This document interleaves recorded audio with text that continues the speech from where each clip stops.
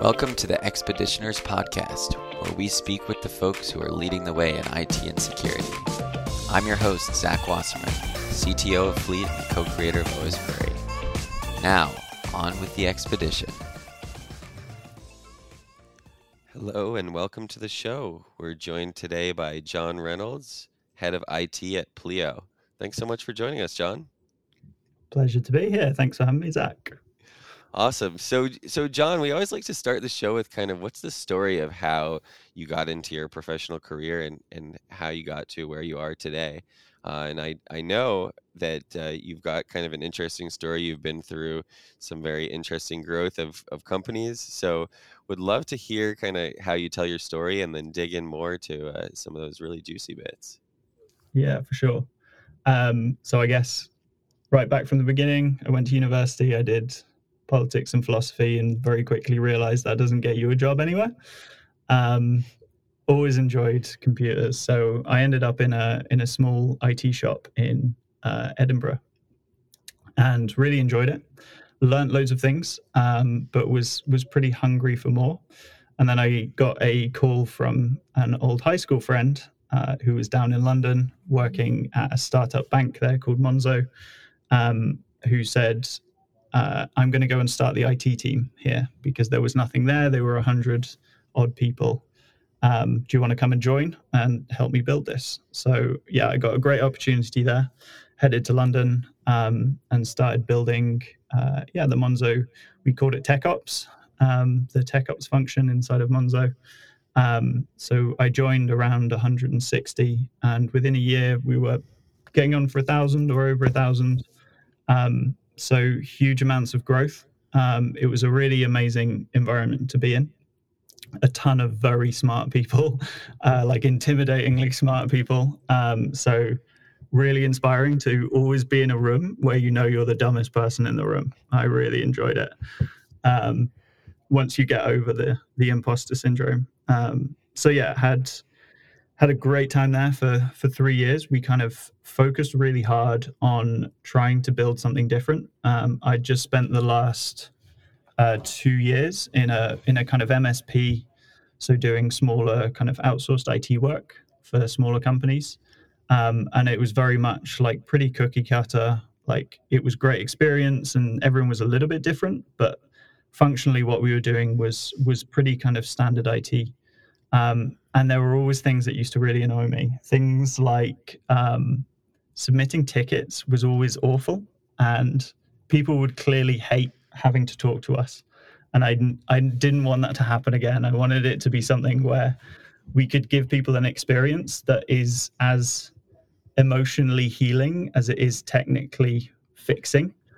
And yeah, it's something that we work quite hard on at Monzo in particular, was turning like going to IT into something where you could actually enjoy it and come out not just with a fixed laptop, but hopefully with a bit of a smile on your face. Wow, Yeah, and I guess John, emotional healing as the experience of going to IT is just beautiful. I've never quite heard a philosophy like that. So I'd love to know more about kind of what did you do to try to embody that vision? I think one of the main things was get out of people's way. Um, I think a lot of what happens in IT um, can't happen. Shouldn't happen the way that it does. I think one of the biggest kind of areas there is IT normally holds a lot of keys to different things, figuratively, but also sometimes literally, um, and end up being involved in processes where we're not useful. We're just pressing buttons because people tell us to press buttons. So the mantra, it was actually one of my later jobs that I started telling people, but it was um, invisible when we can be and unmissable when we should be. So the two kind of pieces that we thought was really important was be invisible wherever we can be, anywhere where we aren't providing value directly by being in the room, but we're just doing a thing that we're told to do. That should be automated. It shouldn't be something that we are involved in, and really challenging that standard philosophy of we're doing this because this is the way that we've always done it. So the obvious ones: provisioning user accounts, changing accesses. So something that we're rolling out right now, for example, in Pleo, is really working on our team structure and moving the source of truth for everything in terms of how our teams are created, how our departments are created. All of that is sourced from the HRIS. It's not just who you are as a person, but it's every attribute to do with how you work, because we're not the arbiters of that. We don't have that information, and normally we just end up pressing a button because someone says it. Other kind of areas that we did that was hardware provisioning was a big one. So getting to the point where when someone starts, they get a laptop shipped. We haven't done anything. We don't want to do anything. We don't want to know that they've started. We just want their start to be as amazing as possible. And that kind of leads on to the second bit, which I think is equally as important and sometimes hard to or easy to miss, which is unmissable when you should be, which is when someone has something going wrong, that's when you need to be there and you need to be really obvious. It shouldn't be, oh no, this thing has happened. Okay, now I need to go and file a ticket. Now I need to understand the priority for that ticket. Now I need to do X, Y, and Z. If someone is asking for help, it's because they need help. And the most natural thing to do is turn to your colleague or message someone that you like and that helps you normally and get an answer immediately. And that fundamentally, that's what we wanted to get to. So we didn't have lines of support. There was no kind of escalation process that everyone would rotate on and off of front line. And there would always be someone there to answer your question. And you could be 80, 90, 100% sure that the person answering your question was the person who could deal with it, whether it was small, whether it was big, whether it was fixing some big root cause issue. We didn't have escalation points because normally they introduce friction and normally end up, or at least in my experience, in my limited experience, to be honest, with that kind of structure, was that it very quickly built barriers between the escalation points. So your first line would end up making a workaround, building a fix for something, and never telling second line or third line when the root cause should have been fixed way further up the chain or by someone with more context. But I guess I've been lucky in the sense that the companies I've worked for have always hovered around 1,000 or 2,000, so small enough where the IT team can stay small enough where we can all share that context. So getting everyone on the front line and everyone comfortable answering all sorts of questions, yeah, it really helped kind of build that understanding with the rest of the company that they could post in a Slack channel. That's all they had to do, same as they would talk to anyone else. They would post in a Slack channel and they would be confident that if it was within work hours, they would get a response inside of a couple of seconds and they would probably get it fixed inside of a couple of minutes, unless it was something that was more complicated. Wow, that's so cool. And I wonder as well if that helped for the folks on the IT team to kind of humanize the people on the other end. Yeah, for sure. Yeah, not having to think so much about managing the expectations and more about chatting with your friends, honestly, I think certainly helps. And it's hard to build that atmosphere. And we tried to make conscious choices to make sure that that was a thing. So we removed about 50% of our desks. So the person who was looking after TechOps Help, which was our help channel, and again, it was just a Slack channel. It wasn't a ticket. It wasn't. No one got to see anything our side. They just saw it as a Slack channel. But the person who was looking after that, they would normally be sitting on a sofa or sitting in a chair, and we had our area when you walked in was a sofa and some chairs and a coffee table with some sweets on it, and it was a place to come and chill out and talk to us. If you wanted to come and talk to us, we could just talk. And yeah, I think one of the things that I was most proud of was every now and then we would have people who would just be like, "Can I come and work here?" And they'd come and work for like 2 or 3 weeks sometimes, just because it was a nice place to work. And I think it's easy to get lost in trying to fix problems which are important to you, but aren't necessarily important to the people that you're trying to help. And sometimes the bit that's most important to them is actually just having fun, having a conversation, and forgetting about their slightly shitty day at work. And like, yeah, I get that, you're not supposed to be a psychologist when you work in IT, but yeah, I think there's huge scope for that to kind of rehumanize what's sometimes a really like dehumanizing industry. You're not supposed to be a psychologist. It reminds me a little bit of, not sure if you've ever read it, but I believe it's Asimov's I, Robot, where there's the character who's like the AI psychologist, tries to figure out what's going on with the computers. Yeah, there's definitely a whole lot of yeah, it's a different way to think about it, and it can be a struggle as well. I will say there's a huge amount of overhead that comes with that. Yeah, Yeah. and it Yeah, and think of that overhead. I mean, you were also talking about the company of 10x in size or something while you mm. were there. Were what were the challenges in scaling that sort of philosophy while the company was hyper scaling like that? Yeah, I mean there's all sorts. I would say unsurprisingly, onboarding becomes such an essential part of the process because for a lot of the company, it might be the first time that you see them for a long time, and also just in terms of the volume. I remember, I think our record was like 52 people in a week that we onboarded. So getting to the point where we could not necessarily, again, it's like a lot of the onboarding process normally involves the IT team, but we're not necessarily adding value ourselves as individuals. We're just pressing buttons and doing the operational stuff. And for us, that was the call out that these things should be automated. So, for example, we started working with a vendor very early to say, okay, we want an API where we can order things direct from you. We don't want to have conversations. We don't want to talk to you to buy stuff day to day.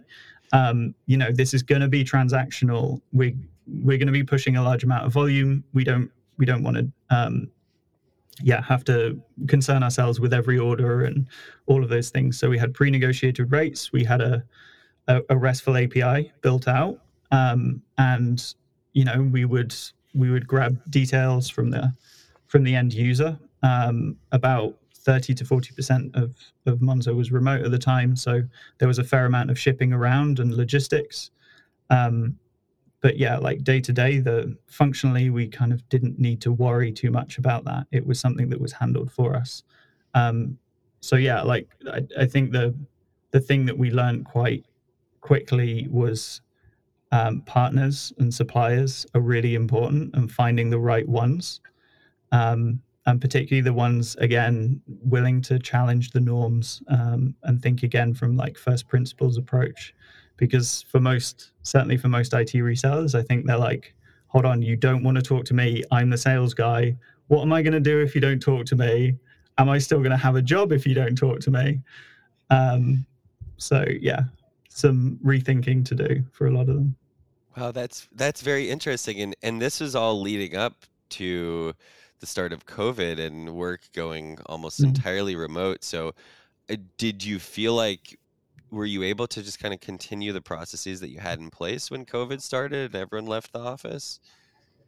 Yes, I would say we were very lucky in that sense. We kept growing through the beginning of COVID, probably overgrowing. Um, but I think lots of kind of VC-backed startups were in that kind of similar space of like, oh, it'll blow over in a couple of weeks, and you look back now and you think, wow, what were we thinking? Um, but yeah, like day to day, logistically, very little changed for us, and I think we were in quite a privileged position, maybe more so than we thought at the time. But yeah, we, you know, onboarding kept on trucking. The biggest issue, I think, is one that plagues every team, which is hiring. Can sometimes be a very last minute affair, and you find out, and there's only so fast you can ship a laptop. So yeah, but yeah, I would say on the whole, on the COVID side, we were super lucky in there. Um, yeah, and then the job after, I would say the logistics got far more challenging. When what was the difference that caused the additional challenge there? Um, so afterwards, I moved to remote, which is a surprise, surprise, fully remote company, and their kind of way their core business model is that they help other companies hire all around the world. So what that meant was we would hire all around the world. And when I say all around the world, I mean like all around the world. So we had, 1 week's notice to get a laptop to a small town in Namibia or somewhere in Azerbaijan, or just some really interesting places to try and sort logistics. So yeah, that became kind of a whole function on its own, just because of the difficulty of, yeah, how do you solve that problem? Wow, yeah, that is a whole new world, literally, I guess, world to deal with. And and then what does it look like today at Pleo? Are you kind of returned to office, more traditional setup? Are you a hybrid, or how's that? Yeah, it's a bit of a mix of both. So it's certainly hybrid in terms of we're a remote first company. So um, we believe people who work remotely should be first class citizens, but we do also offer offices as well. So I guess similar in terms of the way that we were running Monzo as well. And yeah, there's good sides and bad sides to it, but like fundamentally, it means that we can be. If we build for remote, most likely it will work in the office. Sometimes with less efficiency, but in Monzo, for example, we considered, and for a while we did ship things like someone was remote, even if they were coming to the office. The fact that the address for 50 laptops would be the same doesn't really matter to us. It's the same process happening over and over again. But yeah, here we're kind of aiming for something similar. Yeah, we were on a lot more countries. So in terms of geographic coverage, we're somewhere between remote and Monzo, which was there was a US side, but most of it was UK. So here we basically cover most of Europe, and then we have the UK as well. So a fair few countries to think about, but not too stupid. Nice. And were there strategies that you use at Monzo or Remote that you find like don't work as well at Pleo because you have unique circumstances there? I mean, I'm really hearing a lot of narrative of like you really got to run through this whole array of challenges and come up with a lot of really great sounding solutions. And so, yeah, I'm curious to think about, what were the challenges stepping into this newer job Yeah, at Pleo? I think the largest was probably personal, which is this is the first time I've not started from the ground. So when I joined Monzo, 160 people, fresh IT team, it was me and my old friend. When I joined Remote, first IT employee, 95 people. I joined Pleo and we're 1,000 people. There's an existing team, there's structure, there's impetus, there's all sorts to kind of reconsider, and an existing culture to either rebuild or rethink or even to fit in with. So I think the biggest challenge for me has been navigating how different that is to building from scratch, both positive and negative. But yeah, definitely it's been a big challenge. Yeah, that is really interesting to think about, and I really appreciate, kind of the level of consideration that you have for human factors here across, thinking about the people on the other side of the laptops, thinking about the culture of the teams that you're joining. I think that's really cool, and I think that there's generally a trend across IT and as well as security. The security leaders and Mm, practitioners that we talk to are thinking a lot about the people on the other side of the experience. So it's yeah. really cool to see that trend. I think security in particular, it feels like it's so essential to get buy-in. Like you can build the most perfect system of, I don't know, like data loss protection in the world, and then some dude's just going to come with his phone, take a photo of it, and send it to someone on WhatsApp. Like, if you're stopping people from doing their job, or if you're making their job hard, I don't know. Like, fundamentally, I think people are good, and most people just want to do a great job at their work. Um, and that's despite whatever you put up in front of them. So unless they're seeing the value, or you can explain, then it's never going to go well. And I still have fights with the security team about this, because I think it's quite easy to hide behind obscurity and say they don't need to know that these things are installed, or that this is going to happen on their machine. Um, but as soon as problems crop up, you're hiding away the solution, or at least the understanding, from a group of, like, fundamentally adults. um, and it's amazing how many times you can sit in a room and say, like, well, we should tell them because they're adults, and everyone looks at you like, what? You're like, yeah, like, we're all grown-ups, right? Like, we can handle the truth. um, yeah, I think it's always quite telling. Yes, I am with you. I completely agree. People are fundamentally good. They want to do a good job and they want to understand why things are the way that they are. And so it's awesome to hear it from folks like you who are out there kind of setting policy, building culture, and I think that security teams are hearing it and learning it as well. So For you're not the sure. only one, and I hope that you find those conversations becoming easier with the security team as well.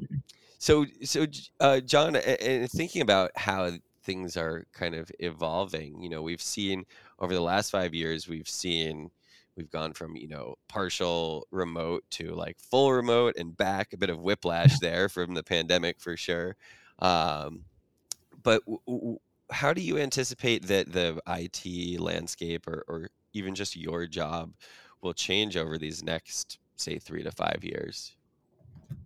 um, I think the two things that will probably come hand in hand is going to be increased automation, and an understanding that increases the governance requirements.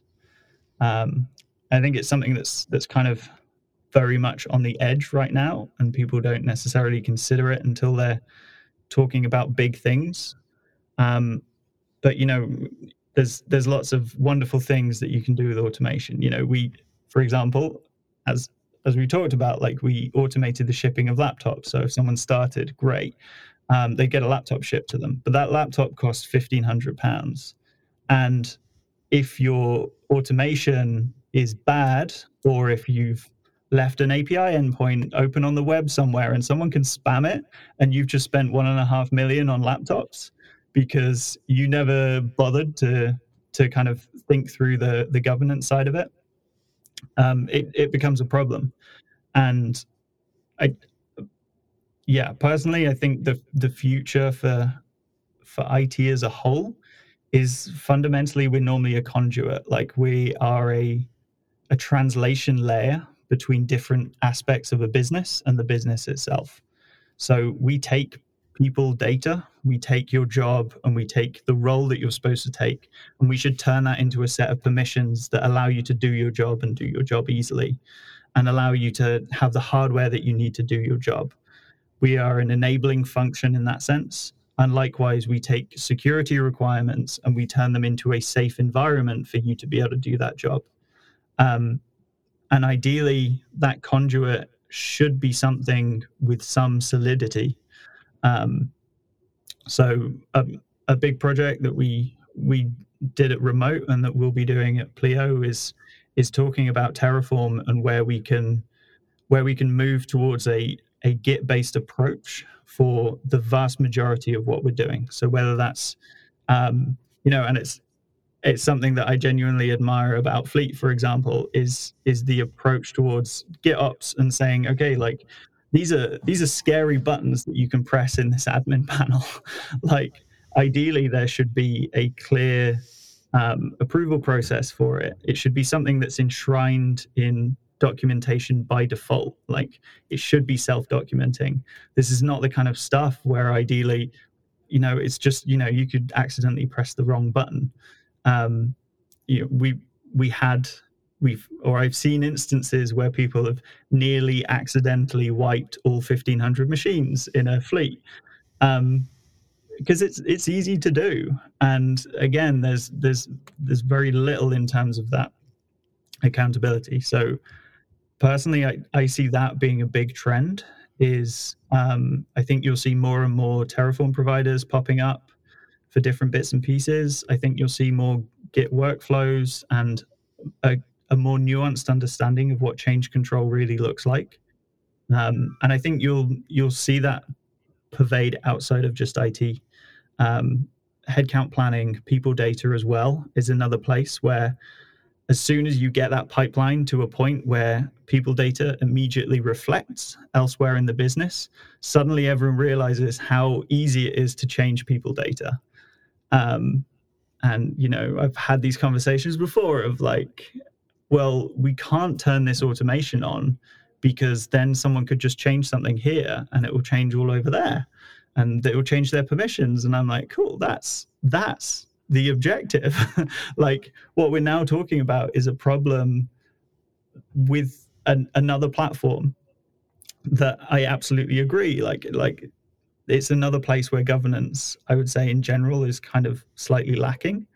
And there's all these kind of I guess development and production paradigms that I think still need to shift over. The other big one is like A/B testing. It's something that we don't really talk about on the employee level until you're at extremely large scale, but it's relatively straightforward to implement. But if you go and talk to Launch Darkly and you're like, hey, I want to hook this up to Okta and I want to have A/B testing for different app configurations that we have, they're going to look at you like you're crazy. So I'm looking forward to the point where those kind of that separation between what's a product and what's an internal product start breaking down, and we can start taking advantage of all the lovely things that they have in the product world. Oh, very cool. Yeah, and I mean the way I see this is the rise of client platform engineering, and on the Yeah, security side, security engineers and detection and response engineers, that kind of thing. And for me, as someone who, my background is in software engineering, it's like, well, it's so cool how we have computers who can automate all of the things that we used to click buttons or shift levers or that kind of thing for. And the more that everyone can kind of upskill towards being able to use code and use even no code kind of automations uh, to simplify and expedite things, I think it just helps us all get more leverage and get more done, and 100%, professionalizes these roles, which is really cool. for sure. What do you think happens in the next 3 years, 5 years? That's a that's a great question. Wow, turning it around on me. So I think that as I said, I think we'll definitely see more of the engineering type roles pop up. I think that means that for those of us who are, the more traditional IT and security kind of folks, like we need to be learning how to do automation. We need to be building code, and hopefully we can look at that as more of an opportunity than a threat, because I think that the folks who do that will find themselves in higher paying positions. I think that the job security will continue to be there. and then I think it's I also see more of the kind of stuff that you're mentioning, like thinking more about the humans that are on the other end of the experiences that we're creating, uh, thinking about culture in IT and security. Like these are not cultureless things because the interactions with humans really matter quite a bit. So I think that we're going to see more of all of those kind of things. And and the last thing they'll add is I think that we're going to see more people using Chromebooks. I think that Chrome OS is it's That's a big really bet. I love okay, that. yeah, yeah, yeah.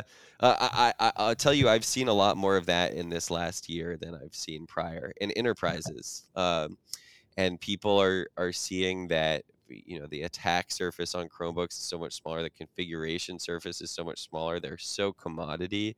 You can repurpose old laptops that won't run like Windows 11. You can put Chrome OS Flex on them.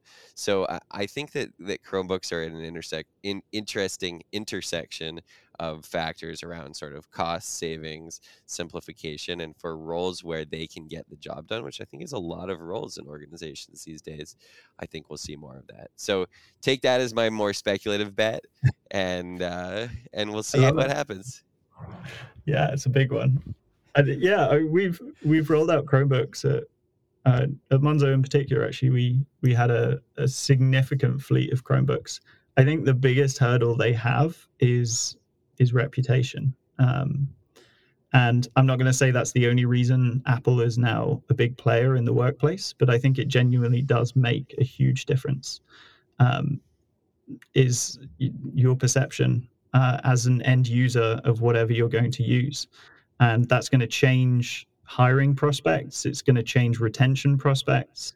I don't think the direct impact there will probably be on IT, but I think the pressure will be on IT to say, okay, well, maybe someone doesn't want this.